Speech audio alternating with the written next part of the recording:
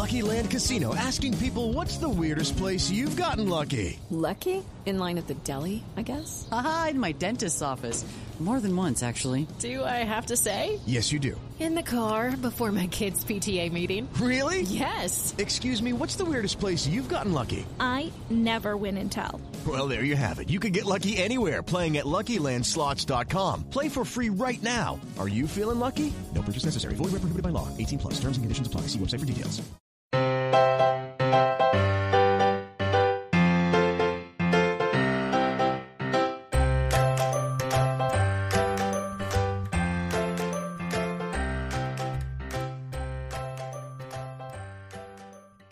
Hi, everyone. Welcome to today's episode of the Professional Book Nerds podcast, sponsored by OverDrive. Emma here, and for today's episode, we have a really fun group of people to talk about the best books that they've read in 2022. So this will include a nice variety of titles, but lots of new releases from this year. So I want to say welcome to my guests, Kristen, Maria, Holly, and Jane. Hello. Oh, I almost Hi, did that Emma. like the same tone as Kristen. Welcome. So all of you have been on PBN before many times, but I think it's been a while since we've all been on together in a nice book ladies group. So I'm very happy to have you all here to share what your best reads of 2022 were. We have a nice variety of authors and books and topics. And I am going to make everyone say a little bit about themselves, though, just for our listeners, what your job is at OverDrive and what you like reading. And I'm going to make Maria start. Hi, everybody. I'm Maria. I am the team lead for the Public Library Collection Development team here at OverDrive, which is the team of digital content librarians. And what am I saying? Oh, reading. What did I like to read? Well, as you'll see from my picks, I like to read fantasy and I like to read romance, and I also like to read fantasy romance. I also like to read sci-fi and have been known to read a comic or graphic novel from time to time. Yay. Thank you, Maria. Kristen, what about you? Hi, I am Kristen. I am a digital content librarian on the public library teams at OverDrive. I work specifically with California and Hawaii. So as it's getting cold here in the Midwest, I like to think about California and how warm a lot of them are. I tend to read, in the past couple of years, I've been reading a lot of horror. I also like romance and mystery, and I too enjoy dabbling in graphic novels and comics. Yay. You'll recognize Kristen's voice from several of our comics and graphic novel episodes earlier in the year. And Holly, I'm going to make you go next. Hi, Emma. I am an account manager at OverDrive. I work with specifically what we call the bluegrass territory. It's Kentucky, Tennessee, and Indiana. So I help all of those libraries with kind of all things OverDrive in general. And before that, I was a digital content librarian. I worked with all the other gals in this group. It was the best of times. I read a lot of autobiographical things, personal essays, memoirs. It's kind of always been my go-to, but I love a quirky character novel too. Thank you, Holly. And Jane, what about you? Hi, my name is Jane Whitehurst, and I am a digital content librarian here at OverDrive. My favorite genres are literary fiction and a bit of YA, some humor, and a bit of biography and memoir thrown in there for fun. And I think that's all that you asked me for. Yay. So this is our librarian group. I'm really excited to hear what your picks are for the best things you've read in 2022. So in no particular order, who wants to start with their first pick? I'll do it. Go for it. Okay. The first book I'm going to talk about is probably my favorite book of the year, and that is Daughter of the Moon Goddess by Sue Lin Tan. Yes. Okay, sorry. No, totally. I'm happy you're here with me. I think Maria and I both fought over who is going to get to talk about this book. It was so good. I listened to the audiobook of it, and the audiobook is read by Natalie Naudis, and I really love this audiobook narrator. She's fantastic. She also has a really great TikTok that I enjoy watching. And just found out that this book was nominated for the Goodreads Choice Awards for 2022 for Best Fantasy. This is an adult fantasy. I would feel very comfortable handing this book to a teen.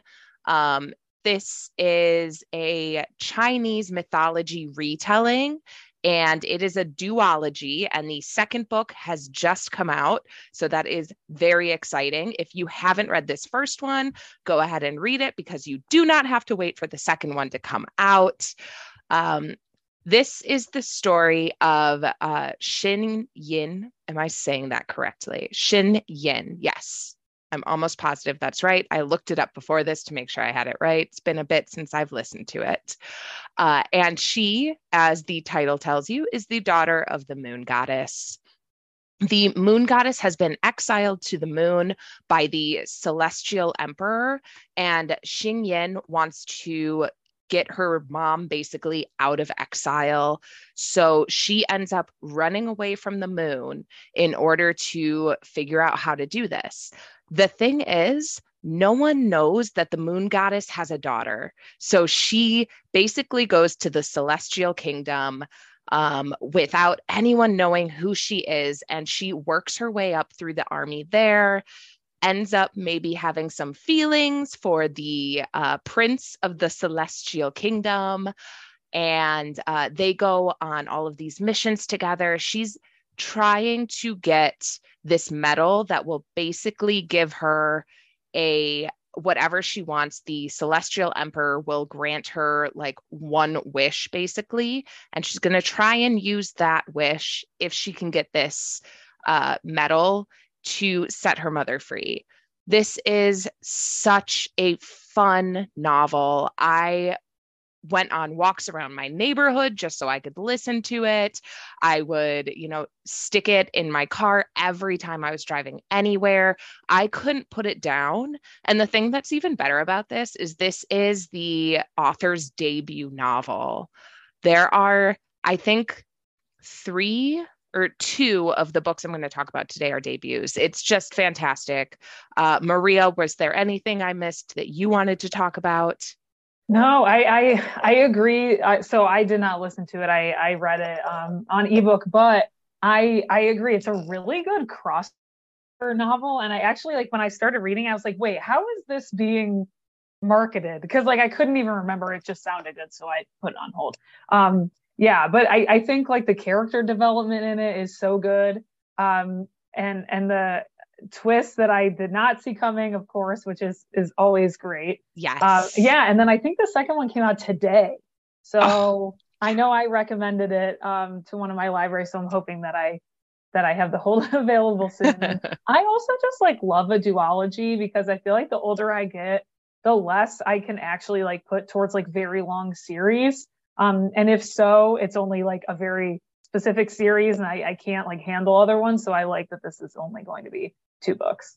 I agree. I usually start a series and I'll read the first book just so I can kind of get like the flavor for what's happening. And then I'm like, I'm good. I don't need to read the rest. But I will say with this series, I want to read the second book. And again, I'm not intimidated by that because I know it's only 2 books.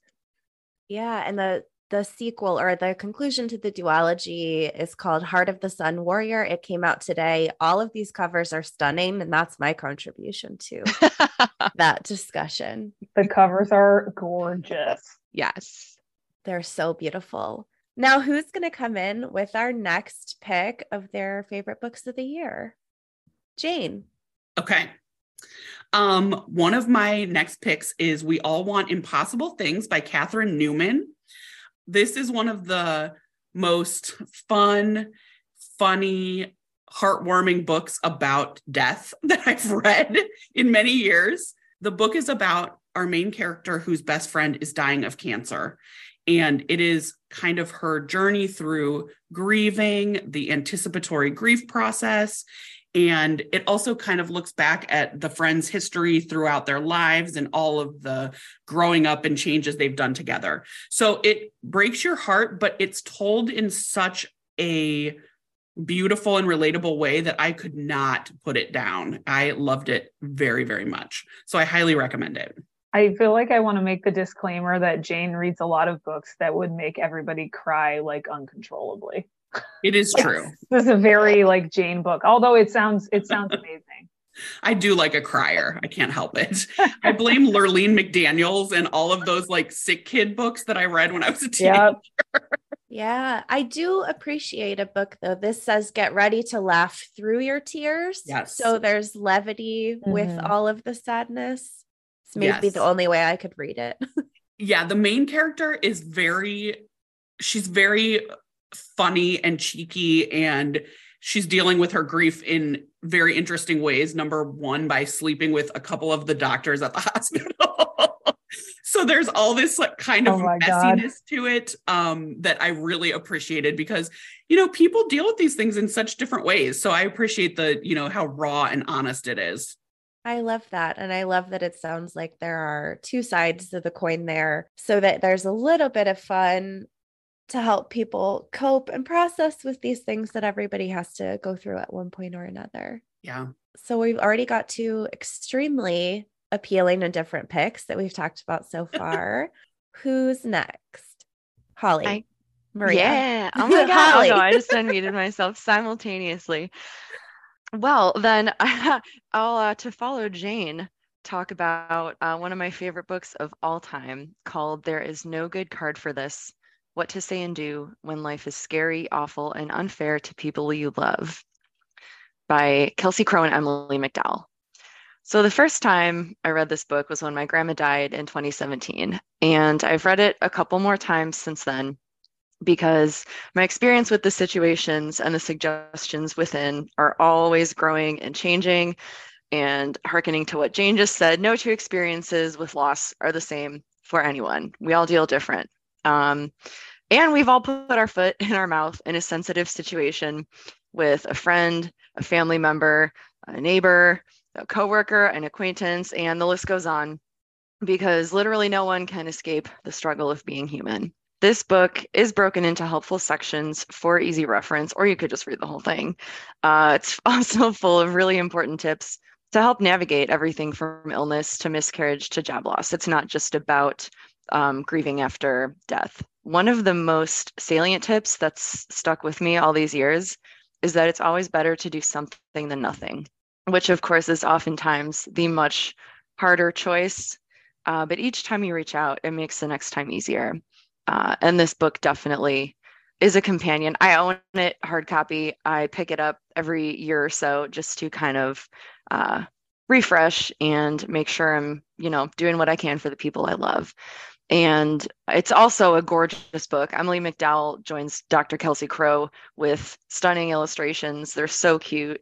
And I'm sure digital edition as well, you'll be able to see those. But if anyone wants to borrow this, just let me know. I've got you.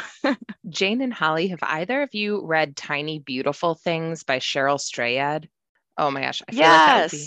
Yes, I loved that book, and that feels like it'd be right up your alley. It's Dear Sugar, which was like an advice column. Right. And so it's specific columns from that she answered, and they are so beautifully written, and just the advice in them that she gives is very straightforward and like down to earth. I would highly suggest, at least Jane, since you haven't read this, that you read this, and Holly, just go reread it. Yeah, they just put out a 10th anniversary for that one. Yeah. So it's been on my radar. Okay. I would love to be an advice columnist, so I feel like I definitely need to read this. Yeah, and I feel like you'd be such a good advice columnist. I really you would be. I like to be in other people's business, so I feel like that'd be a good job for me. Oh my gosh. I did read that one during a breakup in my 20s and got a lot of, I laughed through the tears, as we say now. This looks so good. And I think it's true. Like, I often find myself wanting to say something when I hear of a situation or do something. And there's that sort of fear, like, what do I say?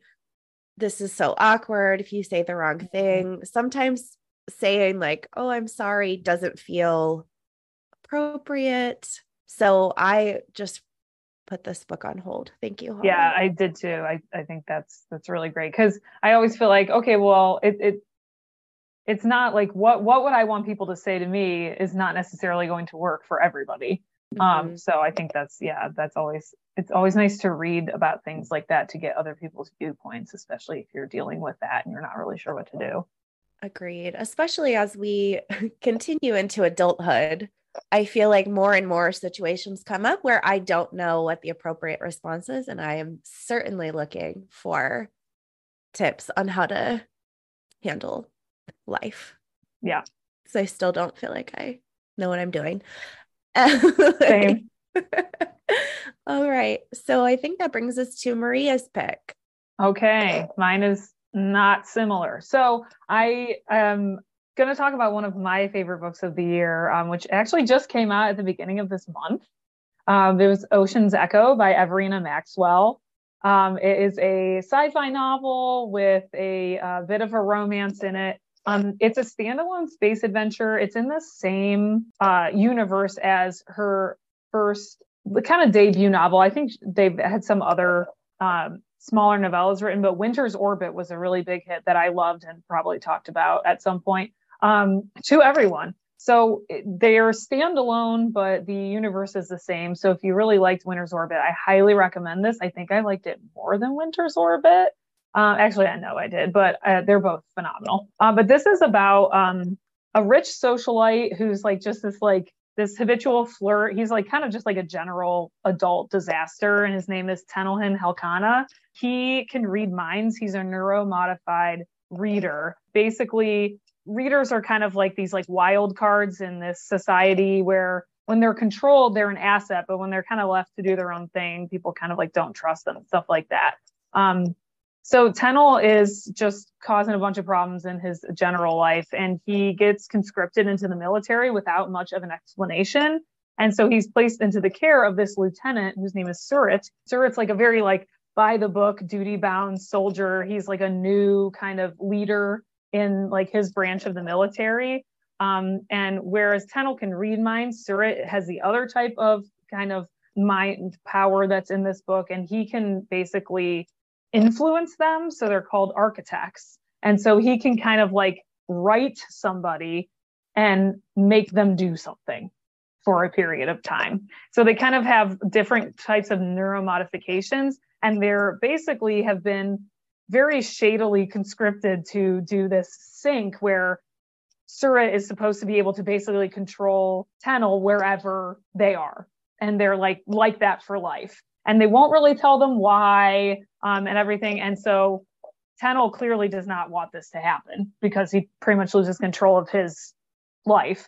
And Surit is like, I'm not doing this if he is not consenting to do this. So they fake it and they pretend that they're synced to carry out this mission. But then, of course, as a lot of sci-fi missions go, there's a bunch of like underhanded things happening and political machinations going on. And they find some rubble that is like really powerful, and it upends like a decades old power struggle, and a war starts. And amidst all of this, Tenel and Surit are like, you know, learning about one another. They're very different personalities. They're attracted to each other, and they're really supporting each other through, you know, this horrible situation that they've been put in. And so they kind of are, not to have too many spoilers, but basically their ruse does not end well as far as that goes. But they are still trying to kind of bring about peace in their own way in this kind of war that has started while they're working on this. So I really like this because I thought there's no way after the gem that was Winter's Orbit that this is going to be just as good. But I stayed up late to finish this. The plot is great. Maxwell's take on like mind powers was, I feel like that can get really like, I don't want to say hokey, but it can just get very like hokey sci-fi, I guess, if you don't treat it well. And I thought that their treatment of powers of the mind was like really fascinating. And I think also like the potential like questions about how and why mind powers should be used in this way was also just a really interesting take on society. And Tennell is hilarious. He's very sassy. He has a lot of like witty comebacks and teases Surratt a lot. And I thought in the beginning of the book, like, oh, Surratt's going to have this like 180 and he's not going to be so like tight-laced. Not true.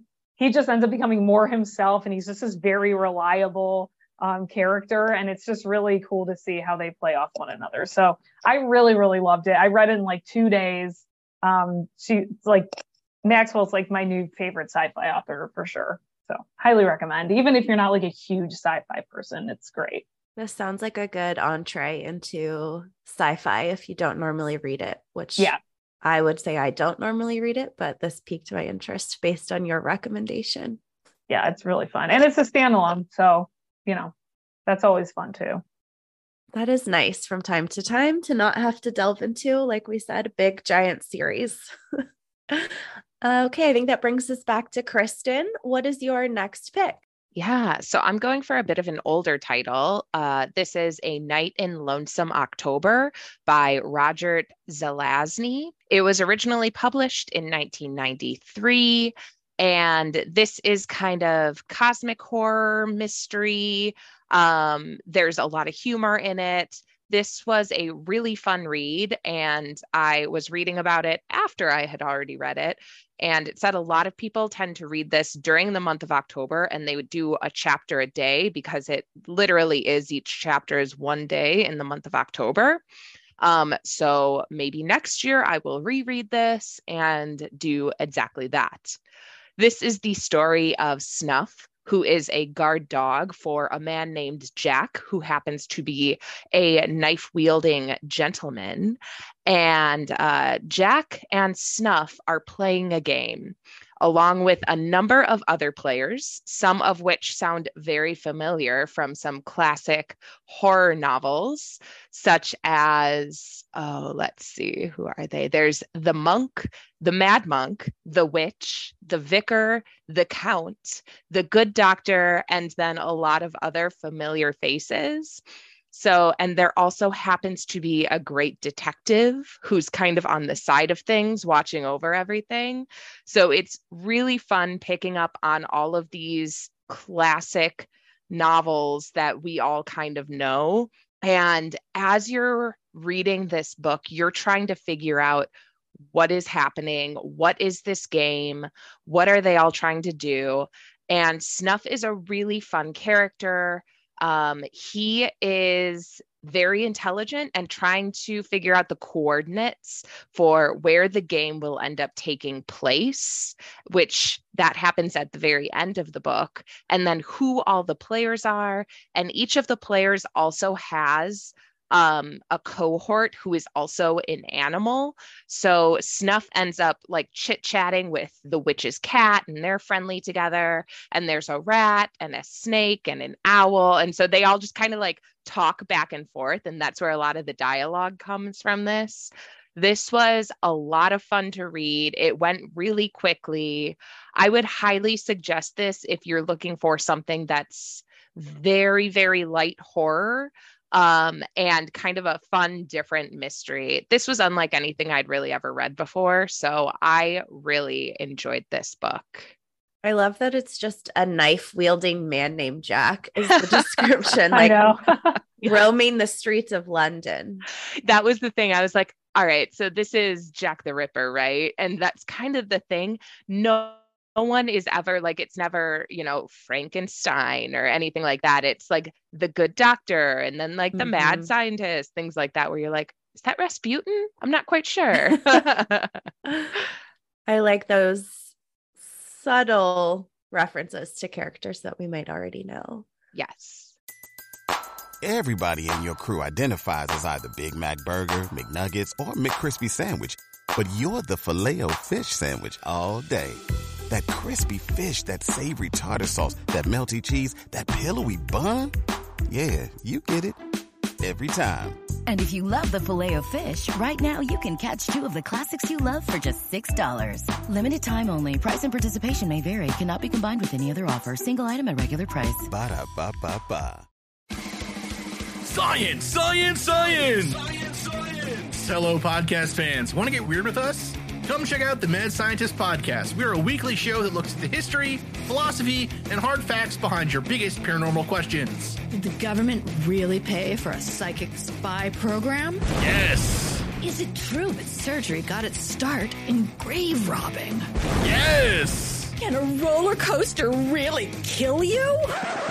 Legally, we can't say so for sure, but sometimes, yes! Join myself, Chris Cogswell, and my co-host, Marie Mayhew, as we examine the science, philosophy, and history behind the strange and unusual. All to discover what's possible and plausible versus what's, well, just made up.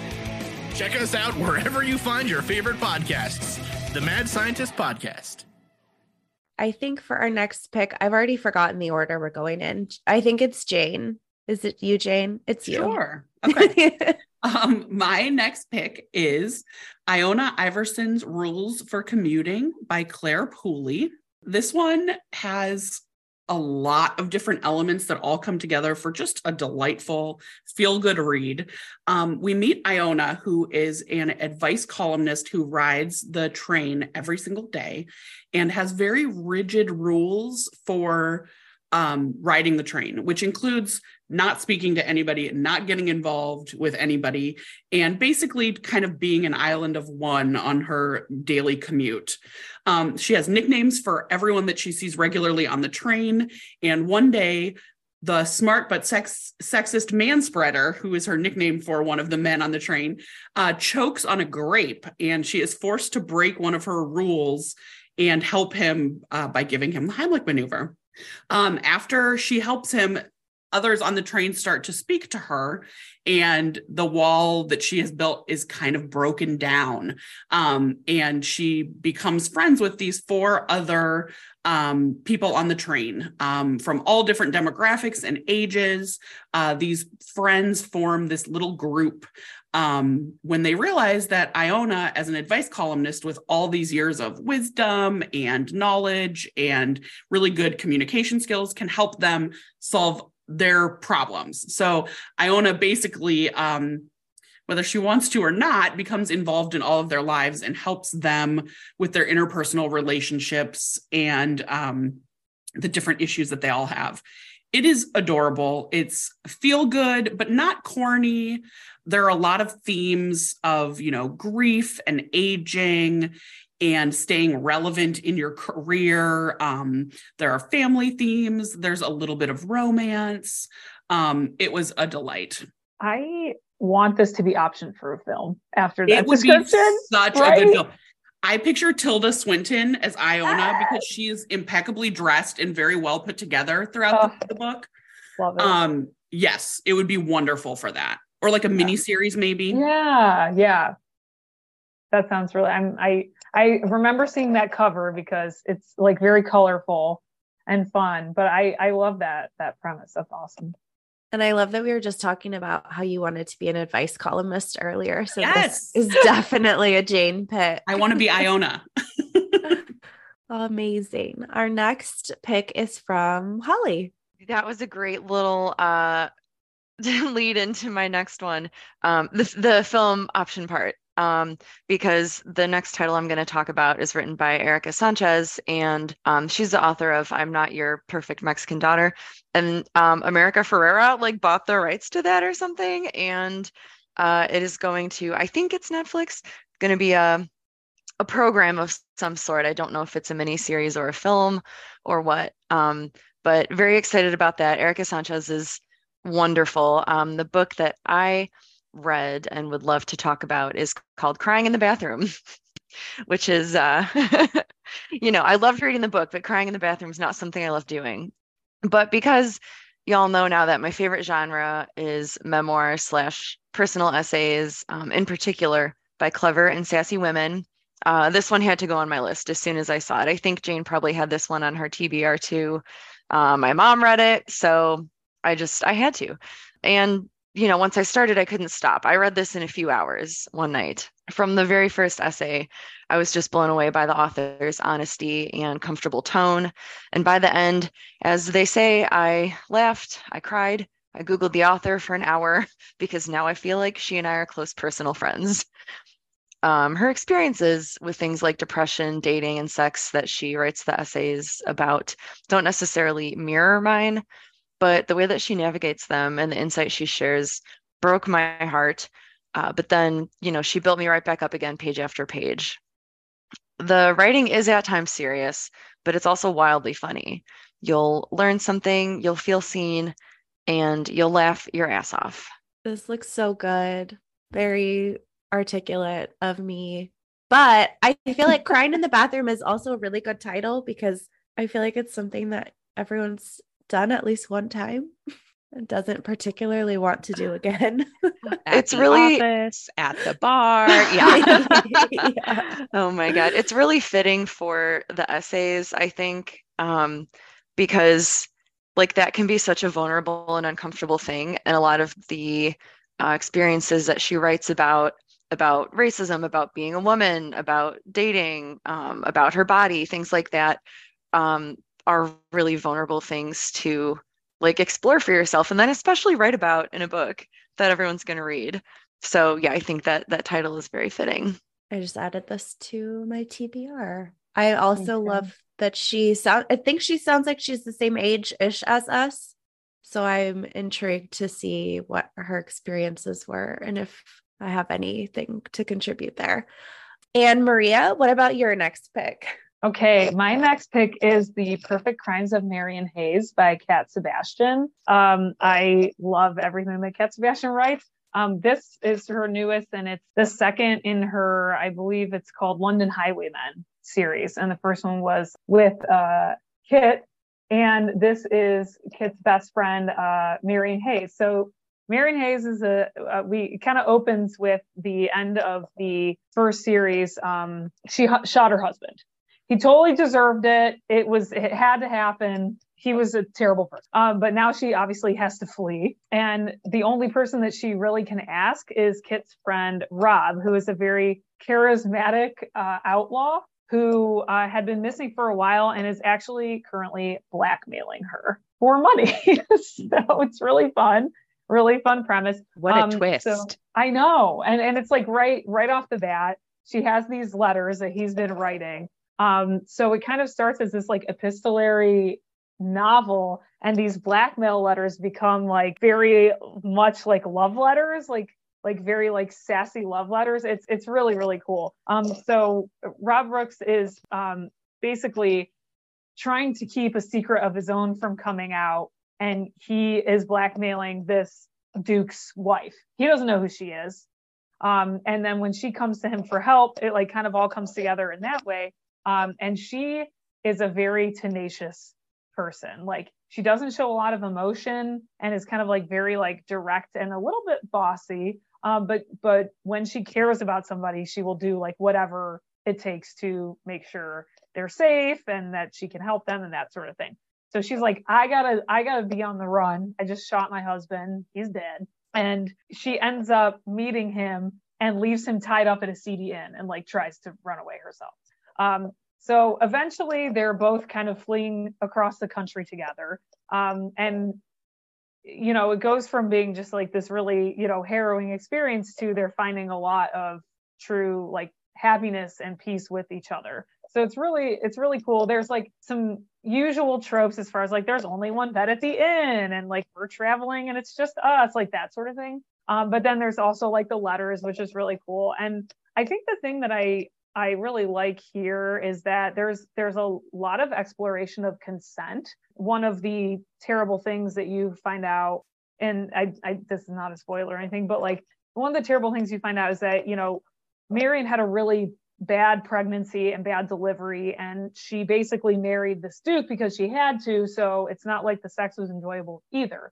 So she has like a really hard time with penetration of any kind. So there's like a lot of steamy scenes without any P2V of any kind. I'm just going to say it like that. And then like there's like a really like emotional scene about like him being like, hey, do you want to like try this? Like, and she's like, I don't know. I want to try it with you, whatever. And it just does not go well. And the way that Sebastian handles this is amazing. And it really develops Rob and Marion's relationship and characters even further. So if you're looking for something that's like refreshingly different, that's male-female romance, I believe they're both bisexual. I know Rob's for sure is. This is the book for you. It's like a really, I think, unique take on kind of the attraction that people can have towards one another. And their personalities also just balance each other out very well. I really, really enjoyed this book. You don't have to read the first one in the London Highwaymen series to enjoy this. It certainly doesn't hurt because the side characters are also in there. But yeah, Sebastian knocks it out of the park again. I hope that was appropriate to say. I don't know, but we're talking about romance, so it happens. I don't know. I think so. I think it's important to bring up the reasons that you liked the book, and if there was something in the romance that was done in a really respectful and creative way, it's worth calling out. I love the one bed trope. So me too. I really do. It's so good. It never gets old for me. Never gets old. It never gets old, no matter how predictable the setup. Like the second they go in the inn, you're like, okay, so there's going to be one bed, but that's okay. I want that. Yeah, exactly. Perfection. That brings us back to Kristen for your final pick. Yes, this was very difficult because there are many great books that I read this year. But the last book I'm going to talk about is Black Cake by Charmaine Wilkerson. This is another debut novel that came out this year. It also is part of the Goodreads Choice Awards for 2022. So if you read this and loved it as well, you can go vote for it. This is a literary fiction novel. And it is a very layered story about family and the secrets that we keep from our families. And specifically, this is about Eleanor Bennett, who just died. And she left her children, Byron and Benny, with a frozen black cake and a recording of a story that Eleanor must tell them.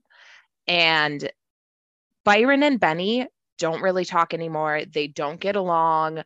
They have a very difficult relationship. And part of that is because Byron is very headstrong. He is very upset with Benny about things that happened in their past. And Benny has basically just been trying to get through her life. She had some really difficult things that happened in her past. And the thing is, they're not communicating. And that's kind of one of the themes of this novel is communication and the things that we tell each other and the things that we don't tell each other and how that affects the way that we see people. So this story has a couple of different timelines. You have the present day where Byron and Benny are together after the death of their mother, and they're trying to deal with, what's going on there and this story that their mother is telling them. And then we have a timeline that takes place in Jamaica in maybe like the 60s, I want to say. And it is about this young girl who is being brought up by her father and who loves to swim and is later, a little later, as she becomes a young woman, is accused of murder and has to flee. And she flees to England. And so we follow this young woman's path along with seeing what's going on with Byron and Benny. This was so beautifully told. And I found throughout the years that I really love a dual timeline kind of a novel, if it is well done. And this is a book where that is very well done. The characters are very believable. You start off, and at least for me, I was like, I'm really annoyed with Byron. I don't like this guy. And then as it continues going and you kind of get more of his mindset and his internal debates with himself and what's going on there, you start to understand. Same thing with Benny, where it's here you have this like perspective at the very beginning. And then as you read more about them, you start to understand them better. And it's just such a beautiful book. I really enjoyed this one. It was fantastic. Jane, I know you really loved this book as well, right? I did. It was so, so good. Just a family saga with a little bit of cooking thrown in for fun and like traditions and origin stories. And it was beautiful. Yeah. Yeah, that was the thing. Black cake is it's this Jamaican recipe for a cake that has been passed on throughout the years. And that was such a beautiful part of the book too, because it's something that Eleanor made with Benny, and Benny now has the recipe memorized. And I feel like a lot of us have that in our families where it's, either these traditions or these recipes that have just been passed on for years and years and years, and no one's written it down, but everyone knows how to make it. I love that. I feel like I've been hearing really good things about that book for quite a while now. So it's already on my want to read list on Goodreads. So I just got to move it back up into the queue. And every single person that I'm friends with that's read it gave it 4 or 5 stars. So it sounds like it's a crowd pleaser across all kinds of different reading tastes. With that, Jane, what is your last pick? So my last pick is Now Is Not the Time to Panic by Kevin Wilson. I love Kevin Wilson. It is no secret. I devour everything that he has written. This one is so bizarre, but in the very best way. It's hard to describe, but I'm going to try. So our story starts with an author named Frances Eleanor Budge getting a phone call from a journalist and asking her if she knows anything or has any information about the Coalfield Panic of 1996.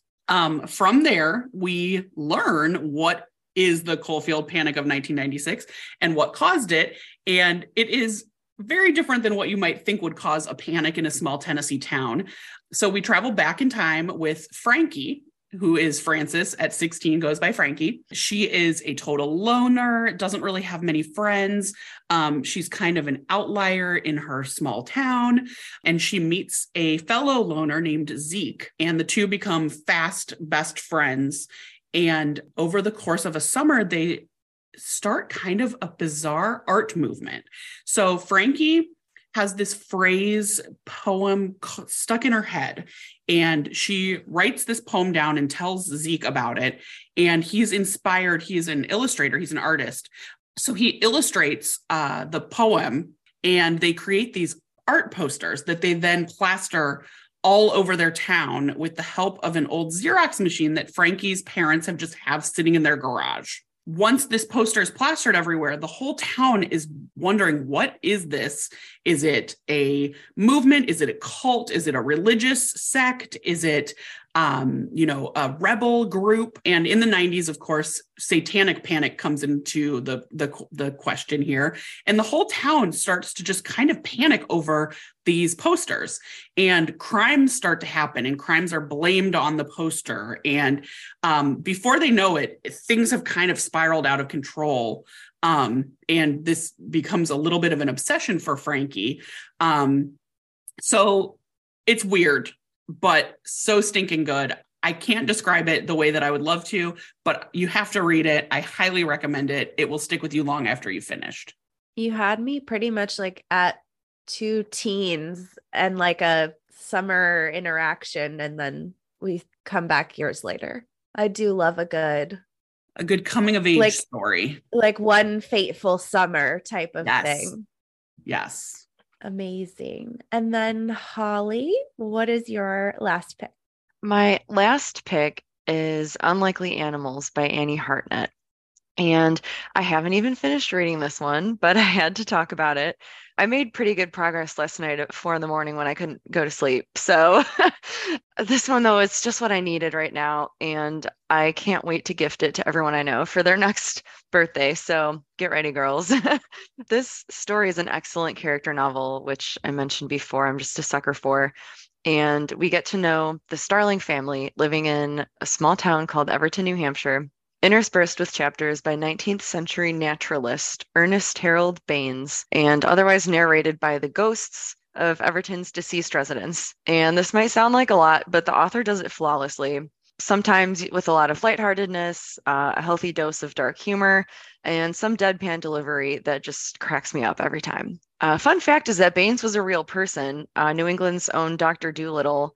So there are some photos and everything, him with his animals and things like that, that I'm also really getting a kick out of. The book begins with the daughter Emma returning home after dropping out of med school to help take care of her dying father, Clive Starling, who happens to see ghosts in his adult state. Emma used to have a magical healing touch, but she's since lost the ability, and upon returning home is feeling pretty lost in general.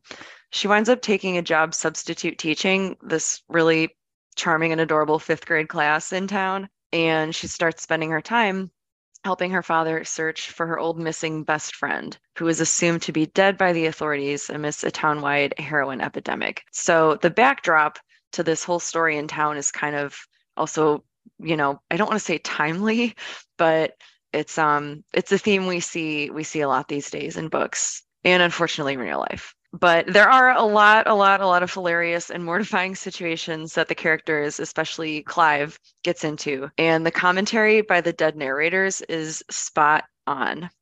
And I'm intentionally not tearing through this one in a single night, as I'm known to do, because I'm really enjoying savoring it a few chapters at a time, especially with the back and forth sort of between like the family story and then the little blurbs that are written / narrated by Baines himself, talking about his wife and his animals, things like that. Because the father, Clive Starling, he sees Ernest Harold Baines. They're like friends, but one of them is dead already. So I can't wait to see where that goes. If the last third of this book winds up taking a terrible turn, I'm going to be so mad. I don't foresee that happening, but mark my words, I'll be back on this podcast to talk shame on Unlikely Animals if it doesn't end well. See, and this is why I love having friends who read things totally different than I do, because I don't think I personally would have been like, oh, this is my thing. But you talking about it, and I just opened the sample and Libby, and I'm immediate. Yes, this looks fantastic. Yeah, so I was going to say, this sounds really good. Let us know how it ends. Oh, I definitely will. It was actually a recommendation from Nick, account manager, Nick at OverDrive. And I think he had said Kate had read it as well. So all the OverDrive team is going to slowly make their way through this book. So then we can have an entire podcast about this book, right? Yeah, exactly. I love that. Unlikely Animals Book Club. Mm-hmm. I love that. And so that brings us to Maria and your final pick of the best things you've read in 2022. Yeah. And this is another one where I feel like I could just be like, book lovers, discuss. Because I feel like everybody read it and loves it. So we'll talk about it a little bit, but please chime in your love for book lovers. So Book Lovers by Emily Henry. This came out in May 2022. I think it might be my favorite Emily Henry. I feel like I'd have to reread Beach Read just in case, but I think Book Lovers might be it with capital I. But Nora Stevens is the main character. Her life is books, but she's not your typical romance novel heroine. She's not laid back. She's not necessarily very plucky in any way. She is honestly just she's a working woman, and she is, I don't know, am I allowed to say badass? Because she is at her job. So she's a literary agent, and she pretty much just is married to her job and tries to make sure that she has a good relationship with her little sister, Libby. She can't really say no to Libby. She agrees to go to Sunshine Falls, North Carolina, for the month of August, because Libby's I want to do this trip away, and we're going to go to a small town, and you're just going to love it, all this stuff. And instead of the usual, little, hometown bakery shop picnics in the forest, or run-ins with handsome bartender, or a country doctor, which cracks me up. Sorry. She keeps bumping into Charlie Lastra, who she knows from New York as an editor. And he's very bookish. He's kind of he's brooding, but I feel not. I think the thing I love about Charlie is he's not brooding in your typical brooding, male character in a romance way. He's more like academically brooding or something like that. I don't know. But I don't like, I like that he's not like the hulking kind of brooding. And it would be a mute cute, but they know each other already from working in the same kind of field. They keep being thrown together in a series of coincidences.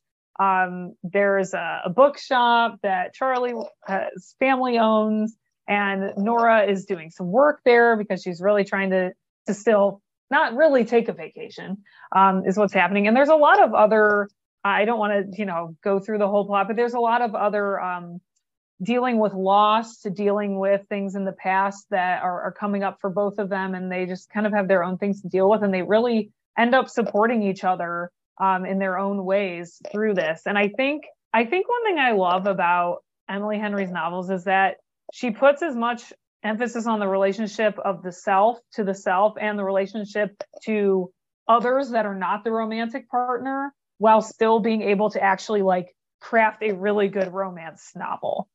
So I just love that. And again, I don't know if I like Charlie and his different types of swooning because I'm a librarian. I don't know, but hopefully you guys know what I'm talking about. But I think also a lot of professional working women can relate to Nora in some way, even if they're not like a hardcore literary agent. Just the way she kind of goes through life. It resonated a lot with me, who I'm way too busy for my own good. And I can say that for myself. So I saw a lot of that as well for myself. But anyway, oh my gosh, it's just so good. I loved it.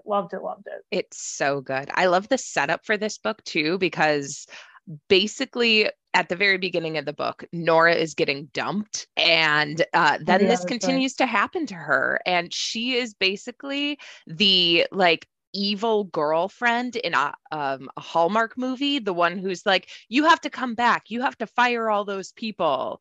That's how it's set up, that she is this woman who it's like, this is what we're doing. Who would ever want to live in a small town? That's gross. That's not for me. Like, I don't wear anything but 6-inch heels all the time. So it's this like redemption story of this woman who's always thought of as oh gosh, what am I can't think of the word, but she is not the heroine of most of these Hallmark movies. And in this book, it's, she's the heroine of her own novel, and it's so beautiful.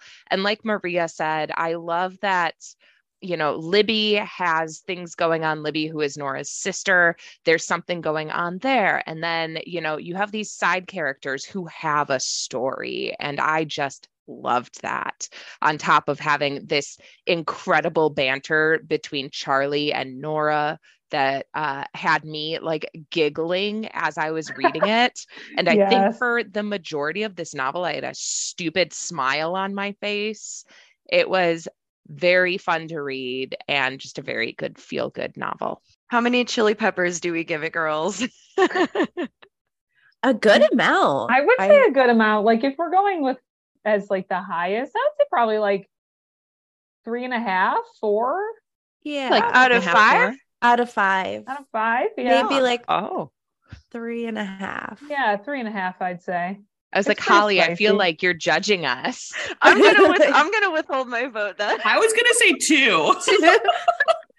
I was gonna say 1.5 or 2 because there is steaminess, but there's not a lot of it. No, I guess you're right. I more feel of like a I slow read burn, it long which I enough like. ago. Yeah, it was slow like burn. Yeah, good steam when it happened. Very good steam is maybe what I'm remembering. Yeah. I know. I don't know. Eva, so maybe 3. I read it a very long time ago. I was going to say I read it a long time ago. I would also say this is a good romance for people that don't always read romance. Yes, I would agree with that. Because I don't love romance as a genre generally, but I loved this one book. Yeah. I felt that way about Beach Read as well. Yeah, I feel like it's just like, if you're not a typical romance reader, like these are great novels. Like, yeah. I've marketed it to many a friend and family member as such, not big romance readers, but really here I am again on my bullshit with character novels. I agree, Holly. There's enough character development that you're not just it's not just trope after trope after trope. That's it. Exactly. Yeah. It's such a good book. And if you want to hear what Emily Henry has to say about book lovers, check out the interview I did with her earlier this year, which I'll link in the show notes. She's also a delightful interview. Like I like listening to her talk. She's great. She's fantastic. I'm very I'd like much to be friends with her. Looking forward to her book out next year, but I'm almost nervous. I already about started it. Did you? Yeah. We like all saw that it was an arc was available. We were all like, I started it on the airplane this weekend. So we'll save that for a future episode when we've all read the next Emily Henry book, Happy Place. So basically this is now a Emily Henry fan club convention. And she has to come back and talk about it with us again. Yeah, that's actually a requirement. That would be the dream. So that was a really wonderful selection of books that are both new and old that we've read in 2022. Thank you all for joining on this sort of bookish grab bag episode. It's always a delight to chat books with you for my job and not for my job. Thank you so much for having us. This was so fun as always. Thanks, everybody, and happy reading. If you read any of these books, let us know. Message us on Instagram, TikTok, or Twitter. We are at Pro Book Nerds. You can send us an email at professionalbooknerds@overdrive.com. I always forget to do this at the top. So if you've listened to the end, send a note and say you did. Thanks, everybody. Readers can sample and borrow the titles mentioned in today's episode on overdrive.com, and our library friends can purchase these titles in Marketplace. Professional Book Nerds is proud to be an Evergreen Podcast signature program. To learn about other Evergreen podcasts, visit evergreenpodcast.com. Our podcast is produced, recorded, and edited by Emma Dwyer, Jill Grunewald, and Joe Skelly, and presented by OverDrive. To learn more, visit professionalbooknerds.com. With the Lucky Land Slots, you can get lucky just about anywhere. This is your captain speaking. We've got clear runway and the weather's fine, but we're just going to circle up here a while and get lucky. No, nothing like that. It's just these cash prizes add up quick. So I suggest you sit back, keep your tray table upright, and start getting lucky. Play for free at LuckyLandSlots.com. Are you feeling lucky? No purchase necessary. Void where prohibited by law. 18+ terms and conditions apply. See website for details.